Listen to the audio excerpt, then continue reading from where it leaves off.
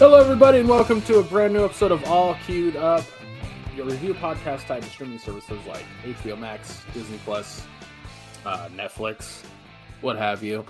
I'm your host, Greg Gates, and with me always is Maya Don Fisher. How's your week been? It's been a week. For the most part, it's been pretty good. Doing a little painting. Picked up my first ever Warhammer miniature. I'm going to enter it into a painting contest this month. Most of the way done with the base coat on it. I'm going with a different paint scheme than what's traditional for this type of piece because, it's not a Warhammer painting competition. It's just a painting competition. And the only rules are it's got to be painted with at least 3 different colors and it's got to be based. Well, it's going to be based and it's already got 4 different colors on it and more to come. So, yeah, I'm not beholden to the Warhammer lore, although I think it's a cool universe and everything. I'm not beholden to it. I know next to nothing about Warhammer. Well, I don't know much, but I know they make some incredible fucking models, but they're expensive as fuck. They're incredibly expensive compared to the miniatures that I normally buy, which you have to build them. In this piece, it was like 50 some pieces for a little 2-inch miniature. But it's a mech and it has like 4 different arms that you can construct, and you can use a combination of any 2 sets of arms. It's got 2 different left arms, 2 different right arms, optional missile boxes for the top that you can launch onto it, a smoke grenade canister that you can put on top of it, an optional faction flag that you can put on it if you want to. It's just lots of options and really customizable and everything. So I get why it's a higher price point, but Games Workshop themselves sells the model for $60 on their website, and I paid $40 for it on Amazon. But I know it costs only average $50, and I was just like, Jesus, for one model. But hey, I've got one of those credit cards, so.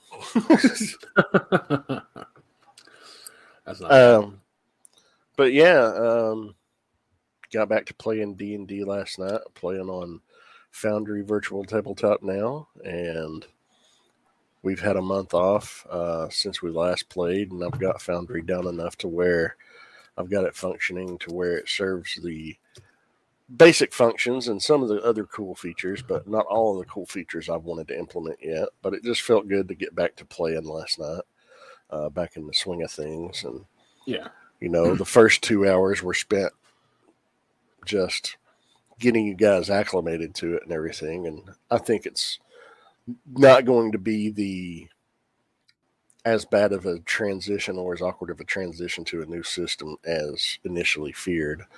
All around, so that's a good thing. Well, doing new things is always a little bit like it's always going to have that kind of that feeling of unease. That feeling of unease, yeah. Mm-hmm. Yeah. So, but yeah, watched football. Unfortunately, the Kansas City Chiefs are going to the Super Bowl. Fuck them. As a card-carrying member of Raider Nation, I fucking can't stand the Queefs. I was wanting Cincinnati to go back, but they just couldn't pull it out this time. Deadlock the fact that the Eagles are going. I mean, no offense to 49ers fans, and I know you guys are big 49ers fans that I play with our weekly game nights. And dude, it was crazy that the Niners even made it to the fucking playoffs in the first place after our second string got injured to bring in Brock Purdy, our third string, and he was just like he was killing it. And then kid's amazing. His arm, absolutely. And then his arm got fucked. His arm got on a play that didn't look that bad. But it ripped a fucking ligament in his elbow on that play. And that's why he couldn't come back in. And they when you go to a 4th string quarterback, ooh, That's usually not good. Yeah, that's not good. Well, and Tom Brady officially retired this morning. So I saw yes, that. fuck him. Fuck him. I hate him so much. There's no chance that he's going to the Raiders. Thank God. Because I would have fucking turned in my Raider Nation card if that had happened. I would have. I'd be like, until this motherfucker's gone, I'm not a Raider. But yeah, other than that, it's just things have been kind of chill here. Tomorrow's Groundhog's Day, and I have my final session with my therapist of the past 2.5 years. She's not retirement age. She's only in her early 50s, but she's got 2 brand new grandchildren that are less than a year old, and she wants to spend time with them. So she's taking a minimum of a year off. So it's like an early retirement thing. So I'm going to Abingdon tomorrow to have my final in-person therapy session with her because, one, insurance requires I go once every 6 months in person. And it's been roughly 6 months since my last in-person visit. But, I actually want to see her. It's also her birthday. I'm also meeting my new therapist, which is going to be her replacement during the session. So, looking forward to that. But, yeah. Other than that, things have been pretty chill. Been colder than hell.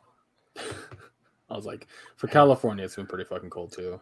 It hasn't gone above 55 and and that's, I know that's fucking sunny and warm for you guys, but one day last Wednesday, when we recorded, and I had to go out and get some lab work done for my labs, give some blood for my labs. It was 60 fucking degrees here, and I was just like, oh, it feels wonderful. The next day it was 28.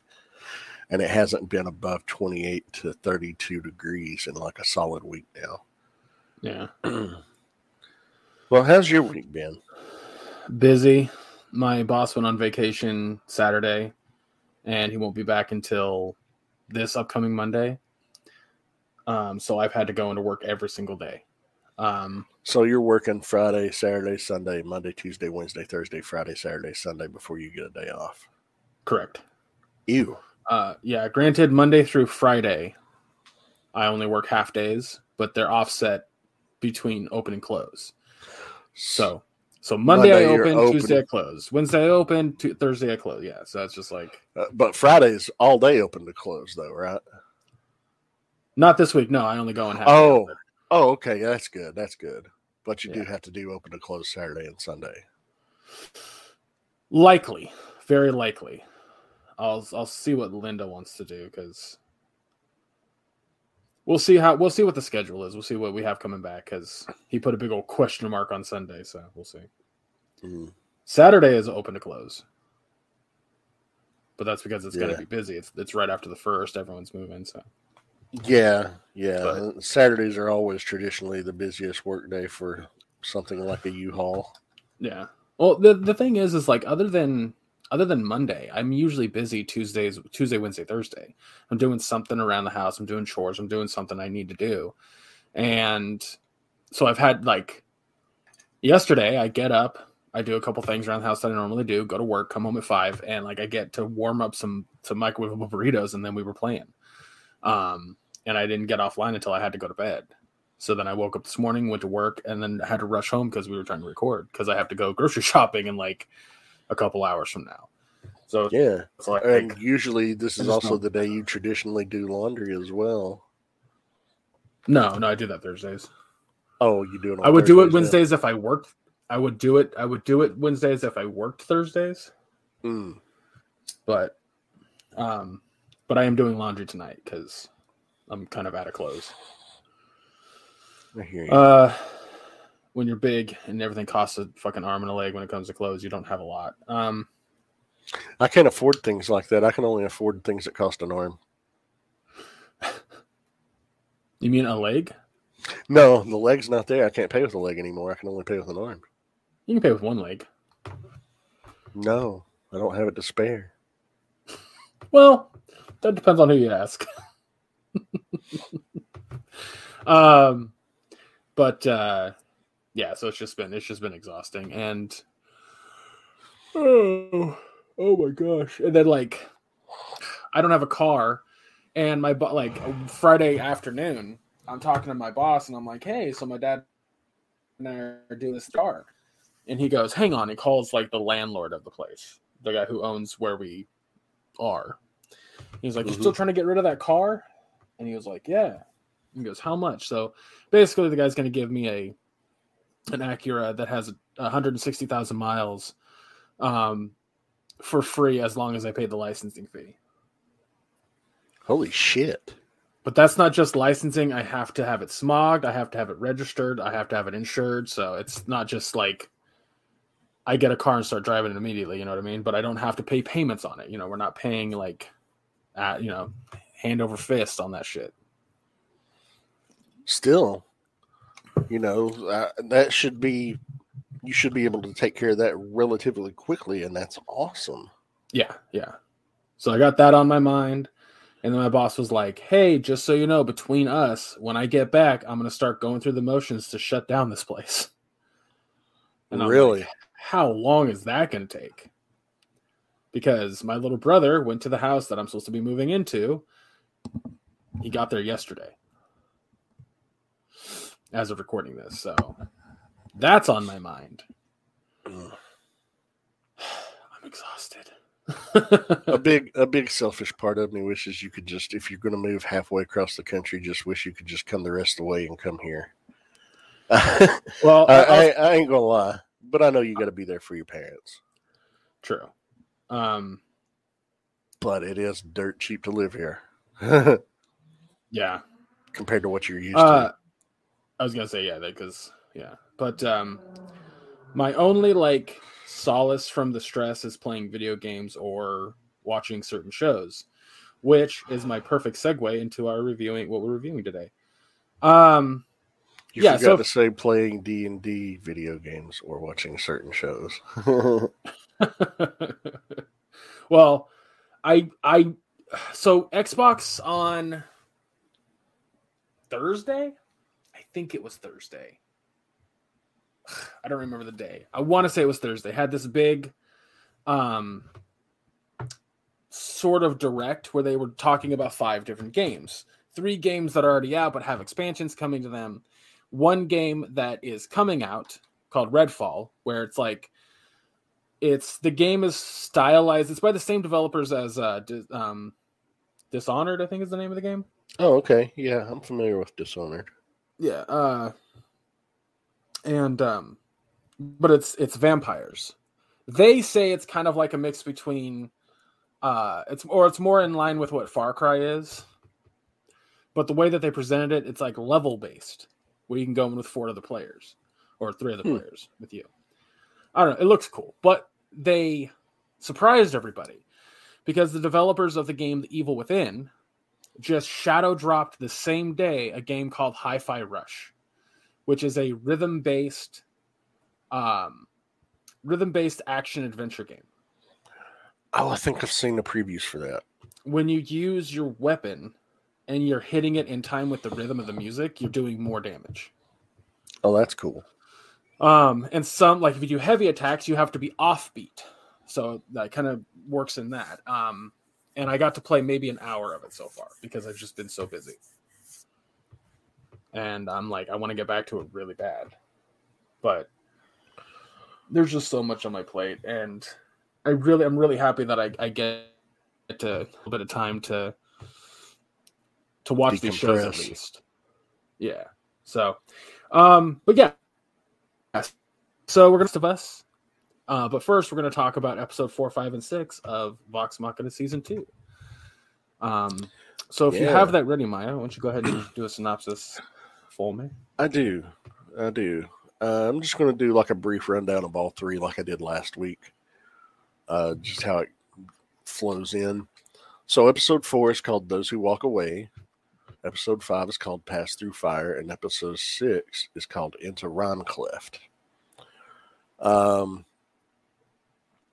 But it opens up, episode 4 does, we see a flashback of Vax, younger Vax, saving Vex from imprisonment at a bandit camp. And while hiding, they come across a dying bear, which Vax puts down to end her suffering. They then find her cub, which they bring with them when escaping, and Vex names it Trinket. So we see how they got Trinket, which was cool. Yeah. In the present, we see the team basically putting all their efforts to magically revive Vex fail, while Vax is starting to see a vision of the Matron of Ravens preparing to take Vex's soul.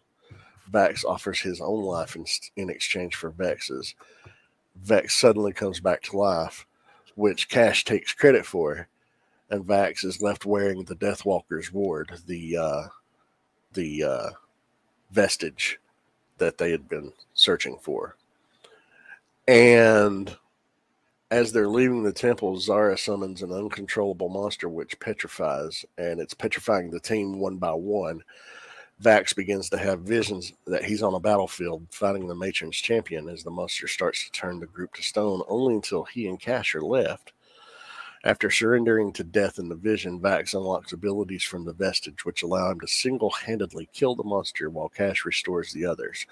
Upon escape, Zara apologizes and departs with Cash. Vax sees another vision of the Matron taking the soul of a dying man. He then tells Vex about his visions. And let me just say, that scene where Vax is just taking on that creature was in-fucking-credible. You know, Percy has always been my favorite, but I think Vax is like right there neck and neck with him now for my favorite. Yeah, I get that. But, you know, and then that carries on into the next episode that opens with a flashback, and we see Keyleth's mother, Vilya, explaining to a young Keyleth the connection between the air and the fire elements before she departs on her Aramente. Or Aramente. Because this show does an excellent job of like, hey, so would you like a little bit of foreshadowing? Yeah. Yeah. So in the present, we see the team come across an under attack Pyra, the Fire Ashari settlement, which guards the fire plane rift. They find Keyleth's father, as well as Allura and Kima, who has explained their escape from Amon, that they had originally sealed Thordak away in the fire plane. Thordak's escape tore open the rift, and fire elementals have been attacking ever since, leaving Pyra to be overwhelmed by the endless tide of creatures. Keyleth initially struggles, but recalls her mother's words and passes through the rift, and on the other side, she transforms into a giant fire being and closes the tear. The Fire Ashari leader blesses her mastery of air and fire. She is yet to master water and earth. Allura and Kima stay behind to continue helping the Ashari, but then will head to Whitestone. Anna Ripley, using a magical orb, has been observing Vox Machina. Ripley informs Umbrasyl, who has conquered Westruun, of Vox Machina's plan to fight the Chroma Conclave. A group of Goliaths are also seen in Westruun. That was the end of episode 5. In episode 6, into Rhymecleft, it opens up with Grog having a nightmare where he's endlessly killing people with his sword, Craven Edge, including the rest of Vox Machina. Following Vax's vision, the group heads into Rhymecleft to find Osissa's mate, Kamalajuri.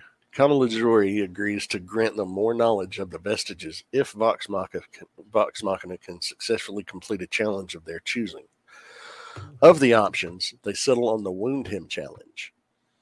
Kamalajuri easily defeats all but Scanlan, who plays a heartfelt song about the love between Kamalajuri and Osissa and their longing while separated. This emotionally wounds Kamalajuri, so he bestows Scanlan the Mythcarver vestige. The sword gives Scanlan visions of other vestiges, a bow hidden within the Fey realm, and a pair of gauntlets with the Goliaths in Westruun. The visions are disrupted by Umbrasyl's surprise attack. In the ensuing battle, Umbrasyl mortally wounds Kamalajuri and takes Mythcarver. Keyleth prepares a shift spell to allow them to flee to the Fey realm. However, Grog has become consumed by his sword's bloodlust and accidentally impales Pike, which snaps him out of it. As Keyleth finishes the spells, Umbrasyl disrupts it enough to split the party, and only Keyleth, Percy, and the twins make it successfully to the Fey realm, leaving the whereabouts of Pike, Scanlan, and Grog unknown. and that's where it ended. And holy shit, just incredible fucking storytelling.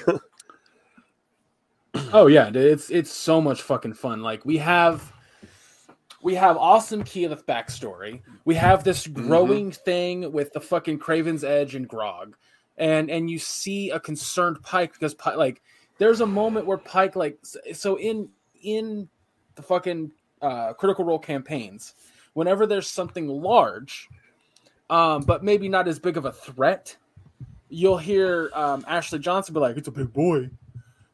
She says it's Grog in the show. I was like, yes. Thank you for just kind of sprinkling that in. I love that shit. It's great. Super happy about that. But so you get that awesome backstory, and then you get her fucking like it's very clear to me that the way that Matt kind of wrote the campaign for the characters was that as they're going and getting the vestiges, what they're actually getting is new stuff for themselves that makes them more powerful. And that's a very video gamey RPG sort of thing, but it's in a show, so much fucking fun. It just makes things a little bit cohesive, if you will. Like it's satisfying. When we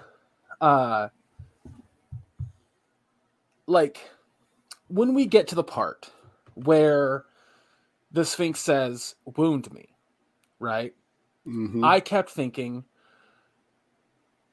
he made it very clear that his mate, which I can't remember her name, but the Sphinx that they talked to that gave them Osissa. What was his name? Kamalajuri. Oh, that's right, because Kami or Kami? He was calling Kami, so maybe it was Kamalajuri. When he specifies that Osissa is his mate and he hasn't seen her in like hundreds of years, I was like, the way that you're going to wound him is by his heart. I think it was the first time that, like, I think it was Grog tried to attack him and got bounced out by the shield. I think it was Grog that attacked him the first time. I was like, you're going to have Vax. Was it Vax? I couldn't remember who attacked him first. I think it was. I just know the shield popped up and I was like, oh, you're not going to be able to actually damage him. So to get this vestige, you're going to have to go emotional. And the fact that, like, when, why can't I remember his name? The bard. What the fuck? Scanlan. Jesus. When Scanlan is standing there, I was like, wound his heart. And then he was like, oh, maybe I have to wound his heart. I was like, yeah. It's like, yes, is it a little bit predictable? Sure. But it's also satisfying because the characters are so likable and lovable. Like, even Percy, who's this brooding, emo, pretentious, kind of douchey guy on occasion, there's still something about him that you are drawn to. And you saw more of that in season 1 than in this season, but none of the characters are unlikable, is my point. And I think that comes through because the actors that played them in the campaign made them likable. And so my point is that it is so nice. It's so nice to see a show that was written by voice actors that actually give a shit about the characters that they created, that you can't help but just adore them. So when a badass ancient dragon is going, I'm going to fuck you up because I can, you're legit concerned. You're like, I know that they survived to the end because I've either know the campaign or I've seen clips or something to that effect. You know, plus it's a D&D campaign. Like, if a character dies, you know, that's a thing. But Matt is usually really good about, as a DM, like, bringing the character back in unique ways, which I've seen. So, but it's still, you're still concerned. Like, I don't know the story of Vox Machina that much because I've not listened to the campaign as a whole, but I know certain bits. So I know certain characters' fates, right? And it's just, God, it's just so much fucking fun. Like, I didn't know whether Scanlan was going to be able to keep his vestige, that sword. And Yeah. and now we don't know where half of the fucking party is. They got split, which is a bad thing in D&D. Never split the party ever. Nope. It's a bad idea. It's always a bad idea So to yeah, split there's the party, there's especially when there's vampires roaming about. But yeah, I don't know. Just I just love this fucking show. Yeah, I really do. It's so much fun. It is. It is. You know, and trying to stay objective when reviewing it is difficult to do because it hits on so many things that I love personally. You know, I love D&D. I love high fantasy. You know, and when we play, we get a little silly. And this show does all of those things. And it does it incredibly well. And I fucking love it, you know. And this season so far, all 6 episodes, I'm giving an A+ so far. It's fucking, you know, what more can you say about it? Yeah, we give a rundown, hit on the big beats, but there's so many details that you pick up from watching. Like the Craven Edge, how Grog in his simple mind calls it Cravey. And, you know, he's like, feed me. He's like, I'm trying to. And he's trying to feed his own blood to it. And it's fucking atrophying his arm. And he realizes, oh no, okay, I'll get you some food from somewhere else. And, you know, seeing shit like that, you know, that's not, you know, really talked about in these write-ups. Little things like that go a long way into building anticipation and adding to the lore and character development. It's just so much fun and so well done. And well, like one of the things about Vox Machina that's interesting as a party is that all the characters have somewhat basic backstories. You know what I mean? Like nothing too extravagant. You know what I'm saying? No. Like, I mean, look at Percy. He's basically avenging his family. That's a lot of what season 1 was about. Was his family was betrayed, taken over, and it was about him, you know, saving the rest of his remaining family, his sister, liberating his childhood home, and, you know, also overcoming the demon that had come to be within him in his desire for revenge. You know, that's pretty standard in a lot of lore, in a lot of RPGs. You know, it's nothing overly complex, but the way they did it was great shit. You know, Pike, her journey to fucking reconnect with her goddess because she couldn't feel the Everlight anymore. And, you know, she thought it was something she had done, or something that was done to her, but it was her own actions that had caused her to stray from the path. And she had that realization to fix that, repair that breach, so to speak. You know, I just nothing outlandishly like, oh, I can't believe this. What?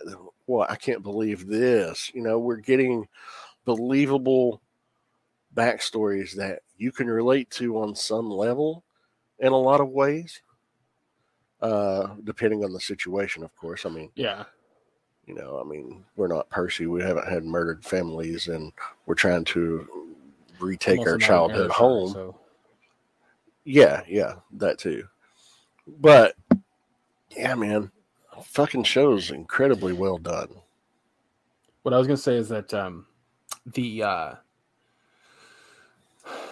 where was I? The thought I had about the characters. Oh, that's what I was gonna say.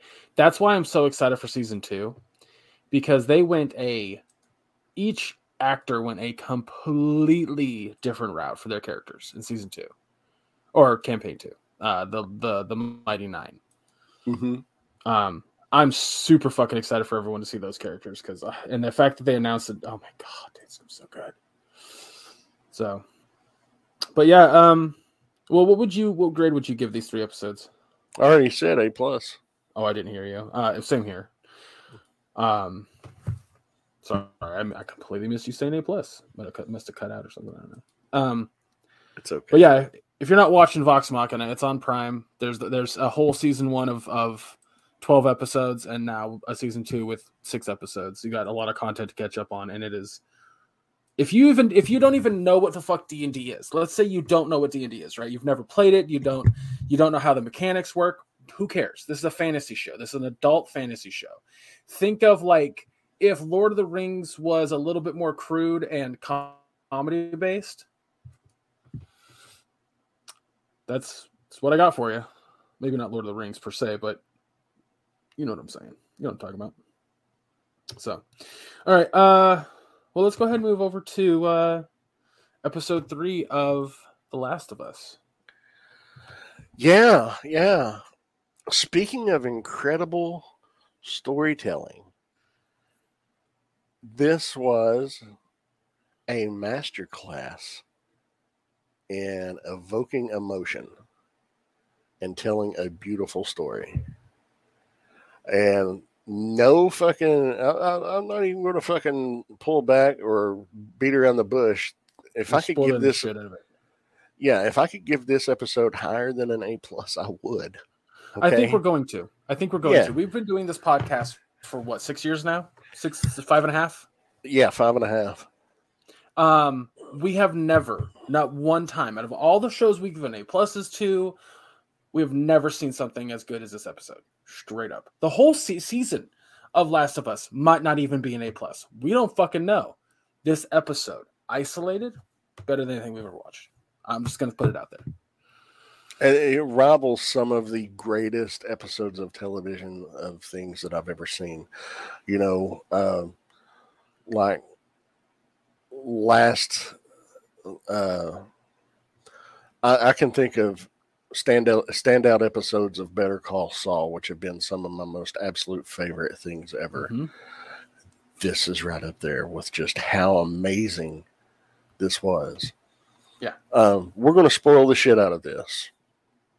And we're going to talk about the comparison between the video game and this, and why the video game works for a video game but wouldn't work for a TV show, and vice versa. As you know, if you've been listening, you're aware that this is a adaptation of an extremely popular video game from 2013. And it starts out in the present. We see Joel and Ellie heeding Tess's final instructions and hike to meet allies Bill and Frank. And I'm not the only one that said it, but Twitter was blowing up with it. It's like, that's not 10 miles outside of Boston. I saw that. I'm sorry. I've never been to Boston, but I know Boston doesn't have Pacific Northwest looking fucking features.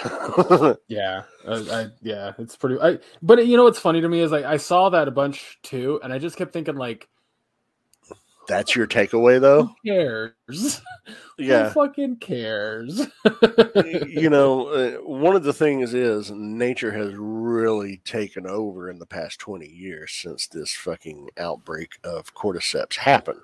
Right. So yeah, things are going to change, but I know realistically they're not going to change that much. But if there were any gripe about this episode, that's the only fucking one you could possibly have. And it does not even kind of matter. Doesn't even remotely matter. But on the journey, Joel teaches Ellie about the government's execution of innocents during the early days of the outbreak. And we see this in a flashback to 2007. And in 2007, it introduces us to Bill, played by Nick Offerman. Bill is what he refers to as a survivalist. And he has taken his from his secret bunker, observing the government rounding up everybody and hauling them away. Once they've done so, he takes his truck and takes his neighbor's boat and starts rounding up supplies, goes to a Home Depot, stocks up on shit, goes and turns the emergency gas reserves on at the local power plant. And if it's just him, that shit's going to last him for years and years. Starts making defensive the defensive structures, fences, making making pits, then covering them up with like chain link and mud. Making makeshift homemade flamethrowers at the base of the fence, electrifying the fence. It's just, he's really fortified this whole section of neighborhood that he lives in. And he's like, this is mine. And he shows that he can hunt and skin and dress out animals, field dress animals, grow his own produce. And he's also a wine aficionado and goes and gets cases of wine from the local winery. And after about 3 years of this, or no, how long was it before Frank showed up? I guess it'd been about 3 years. 3 years.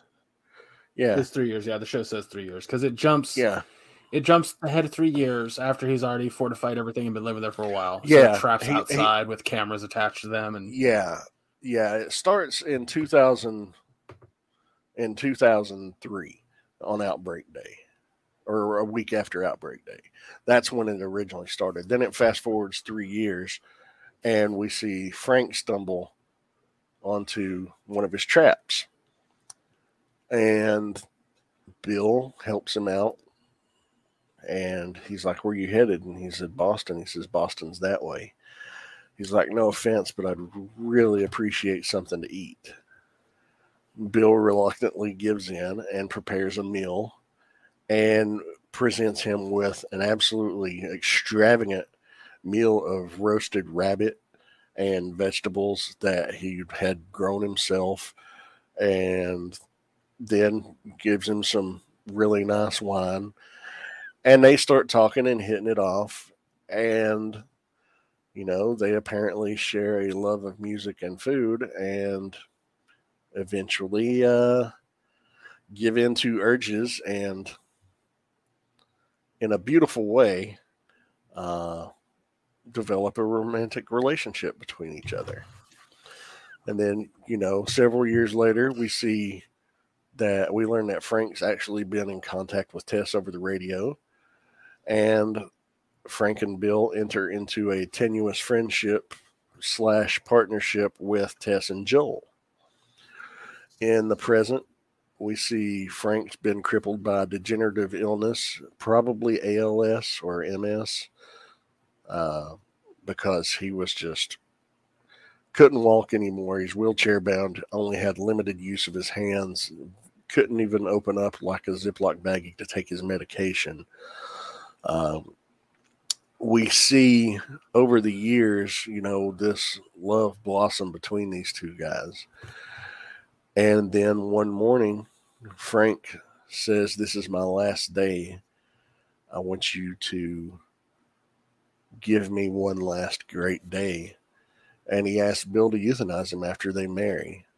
But Bill doesn't want to live without Frank, so he euthanizes himself as well. Joel and Ellie arrive sometime later. They discover a letter Bill left for Joel, where he tells him that protecting Frank is what gave his life meaning after the outbreak. Bill left Joel his truck and supply of weapons and anything else that he wanted. Joel takes the truck and sets out with Ellie to Wyoming to find Tommy. Now, that may not sound emotional, but watching it, if you don't shed a tear or 3 or more, I don't know what to tell you. Holy fuck. It is one of the most beautiful and heart-wrenching hours I've ever watched in my life. Hour and 20 minutes. The joke I had... well, because 10 of it is in the beginning and then the 10 after. So it's an hour long of their story. Yeah. Because, there's the hour prelude to Bill and Frank, and then the hour the fuck do you call that? Ending? I don't know. Whatever. Prologue. Joel and Ellie are at the beginning of the end. They Epilogue. bookend their story. There's a prologue and an epilogue. Yeah. And those are about 10 minutes apiece. So the story between Bill and Frank is about an hour. But they sandwiched in an hour what could have easily been 2. It could have been its own film. It is wholly different than the game. 100% different than the game. The game, the way that they tell Bill and Frank's story is brief, right? So when you interact with Bill, he doesn't want to help Joel, and there's a part where they see Frank's body hanging from like a rope tied to a beam up top or whatever. And Bill is immediately taken back, to which Joel asks, "Who is that?" Frank responds with, "He was my partner." And when he cuts Frank down, he looks extremely upset, sad, hurt, right? But the words that he says, he never says I'm gay. That never comes across, right? And a lot of people I've seen say things that are like, well, how do you know that he was gay in the game? Well, it's implied. It's not direct because it's not necessary to say it in that context. But upon listening to the podcast with Craig, Neil, and actually Troy Baker hosted, by the way, highly recommend listening to that. Like, listen to that and our podcast back to back. Because it's always Troy interviewing somebody. Usually Craig and Neil, but they talked about how they wanted Bill and Frank in the show. And the original pitch or idea behind introducing Bill into season 3 was similar to the game. Maybe a little bit less action because, you have to tell a story. You have to tell a story about love. But that's when it dawned to Neil, we have to tell Bill's story differently because it's a TV show. Mm-hmm. We have that option. We have the option to tell the narrative and the pacing that we want. And if we're telling a story about love, a meaningful aspect that Bill has to give to Joel of don't cut yourself off from the world. Don't become a curmudgeon. Fight for something that it means something to you. Find that connection to another person. That is told in the game. That's Bill's entire purpose of being in the game, is to tell Joel that lesson. Guess the fuck what? You did it in the show and better. Yeah. You did it in the show, but better. In the game, you see Joel and Ellie having to navigate through not just a street in a neighborhood, but an entire fucking town of booby traps and evading these fucking cordyceps infected stalkers, clickers, various fucking zombies, for lack of a better term. I prefer to call them infected because, they're not really undead. They're not zombies. Yeah. But, there are some very intense moments, like where you get caught in one of Bill's snare traps and you're hanging upside down, and your point of view is you are upside down and you have to shoot oncoming clickers before you get killed. That was hard as fuck to do. And the trophy for that sequence is even harder to fucking do, let me tell you. But you got to headshot every single one of them in one shot. You can't have multiple shots. It's fucking... But, it's intense, and then they go to find a battery for a truck. But the only battery they know, or the way to make the battery, is to get components from the chemistry lab at the high school, which leads to another big fight where they introduce bloaters in the gymnasium. And we've seen an image of a bloater in the trailer, and I can't wait for that. But yeah, it's very different in the way the story is told, but it's effective. But that doesn't work for the show. And what the show did was just fucking so beautiful. Yeah. So touching. A lot of people disagree that it's better than the game, but I honestly I think it's more memorable. I think it's more emotional. I think it works better in context to teaching Joel that lesson than the game did. I agree. And I loved in his letter, he's like, to whoever finds this, but probably Joel. He's like, now that this is out of the way, I never liked you, but I respect you. We weren't actually friends, but kind of friends. But yeah, I laughed so hard at the. yeah. But and this after they both cleaned up and showered, now Joel is wearing his green flannel shirt that he wears in the video game, and Ellie is wearing her red T-shirt with the design on it exactly from the game. So that's cool. Yeah, both of them are in the exact same costumes in that scene. Mm-hmm. Because it's very clear that care to the game is painstakingly taken, but it's you can't I'm so glad that Neil understands that you cannot tell the same story because Greg Mattson, I think I told you this, was going to tell he's like, I want to tell the exact same story on screen. And Neil's like, I don't think you can. So I just did. And this partnership between the two of them is paying off in spades. I know we don't do this, and I know we're not doing it necessarily all the time or whatever, but I'm gonna give this show S tier. It gets higher than an A+. It is on. I was thinking about that. I was like, do we introduce an S tier for this? I think we do. I think we genuinely do. There was absolutely not a bad thing about this episode. I mean, people sure they can bitch about well, that's not outside Boston. I don't care. If you're watching this show for the scenery, I'm sorry. It's great. Don't get me wrong. Looking at buildings that are decrepit and all that shit is awesome, but that is not what this show's about, nor should it ever be focused on. So, S tier.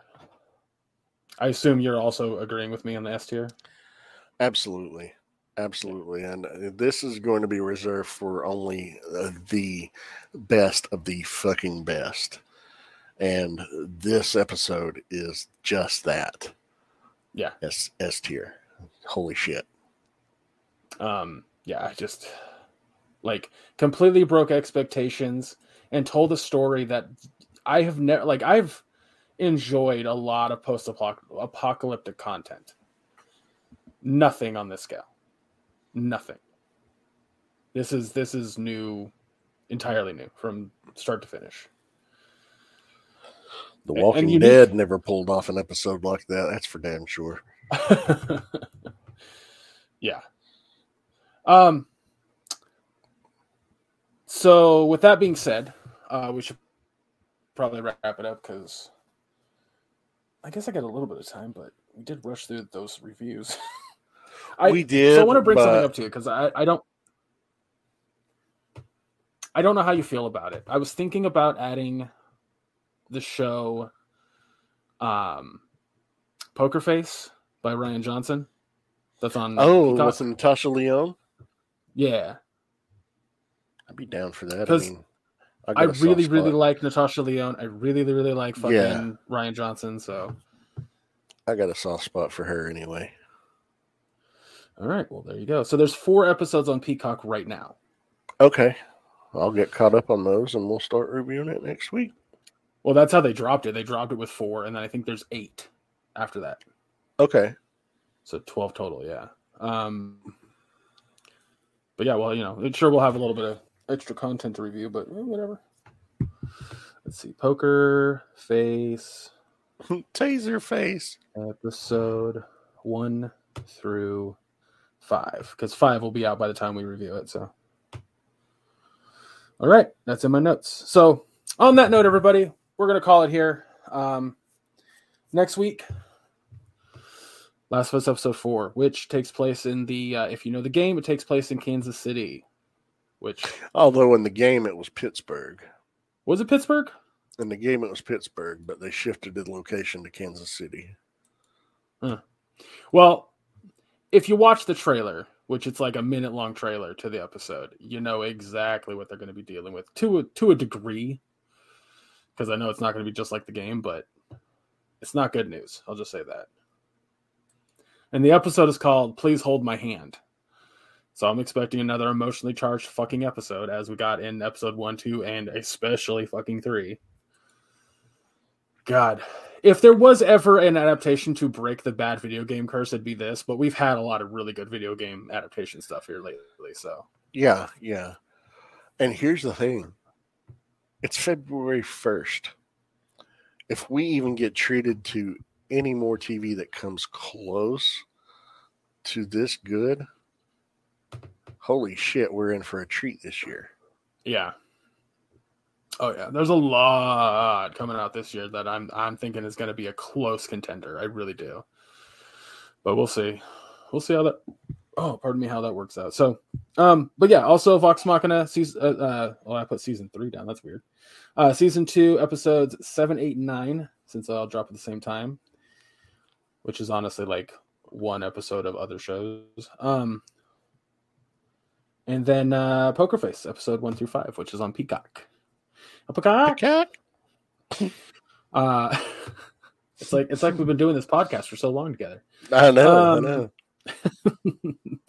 But yeah, so I'm looking forward to all that. I'm hoping Poker Face is good. I mean, Rian Johnson to me has a really good track record. I love fucking. Well, I mean, you this audience has heard us fucking talk up Last Jedi ad nauseum.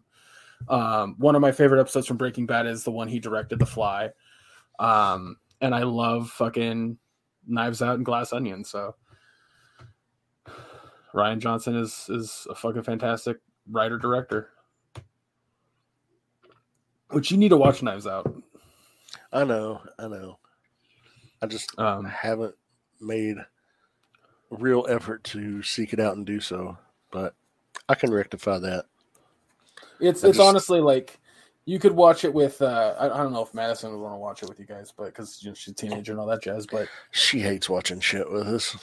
Yeah, it's fucked up, man. It's like I will try to get her to watch something that I adore from my childhood or from something growing up. No, I don't want to watch it. That's stupid. And then months later, she'll actually check it out on her own, and she'll come in here crying. Like, I love that. It was so great. And I'm like, why wouldn't you watch it with me before? Because you're not cool, Dad. Mom. Yeah, that's the thing we're trying to figure out. You know, sometimes it's dad, sometimes it's other mom. It's weird.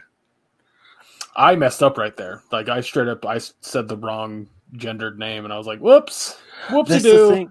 That's the thing, you know. That's something that we struggle with because it's like, what am I? I'm just a parent, you know. Yeah, gender neutral parent for sure.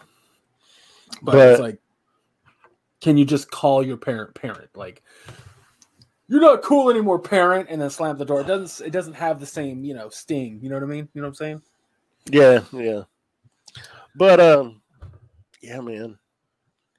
I'll check it out and see if she's interested. She probably won't be though. Yeah. Well, the reason I say that it's like she could is because it has like I think it's a couple rated R moments, but it's mostly PG-13.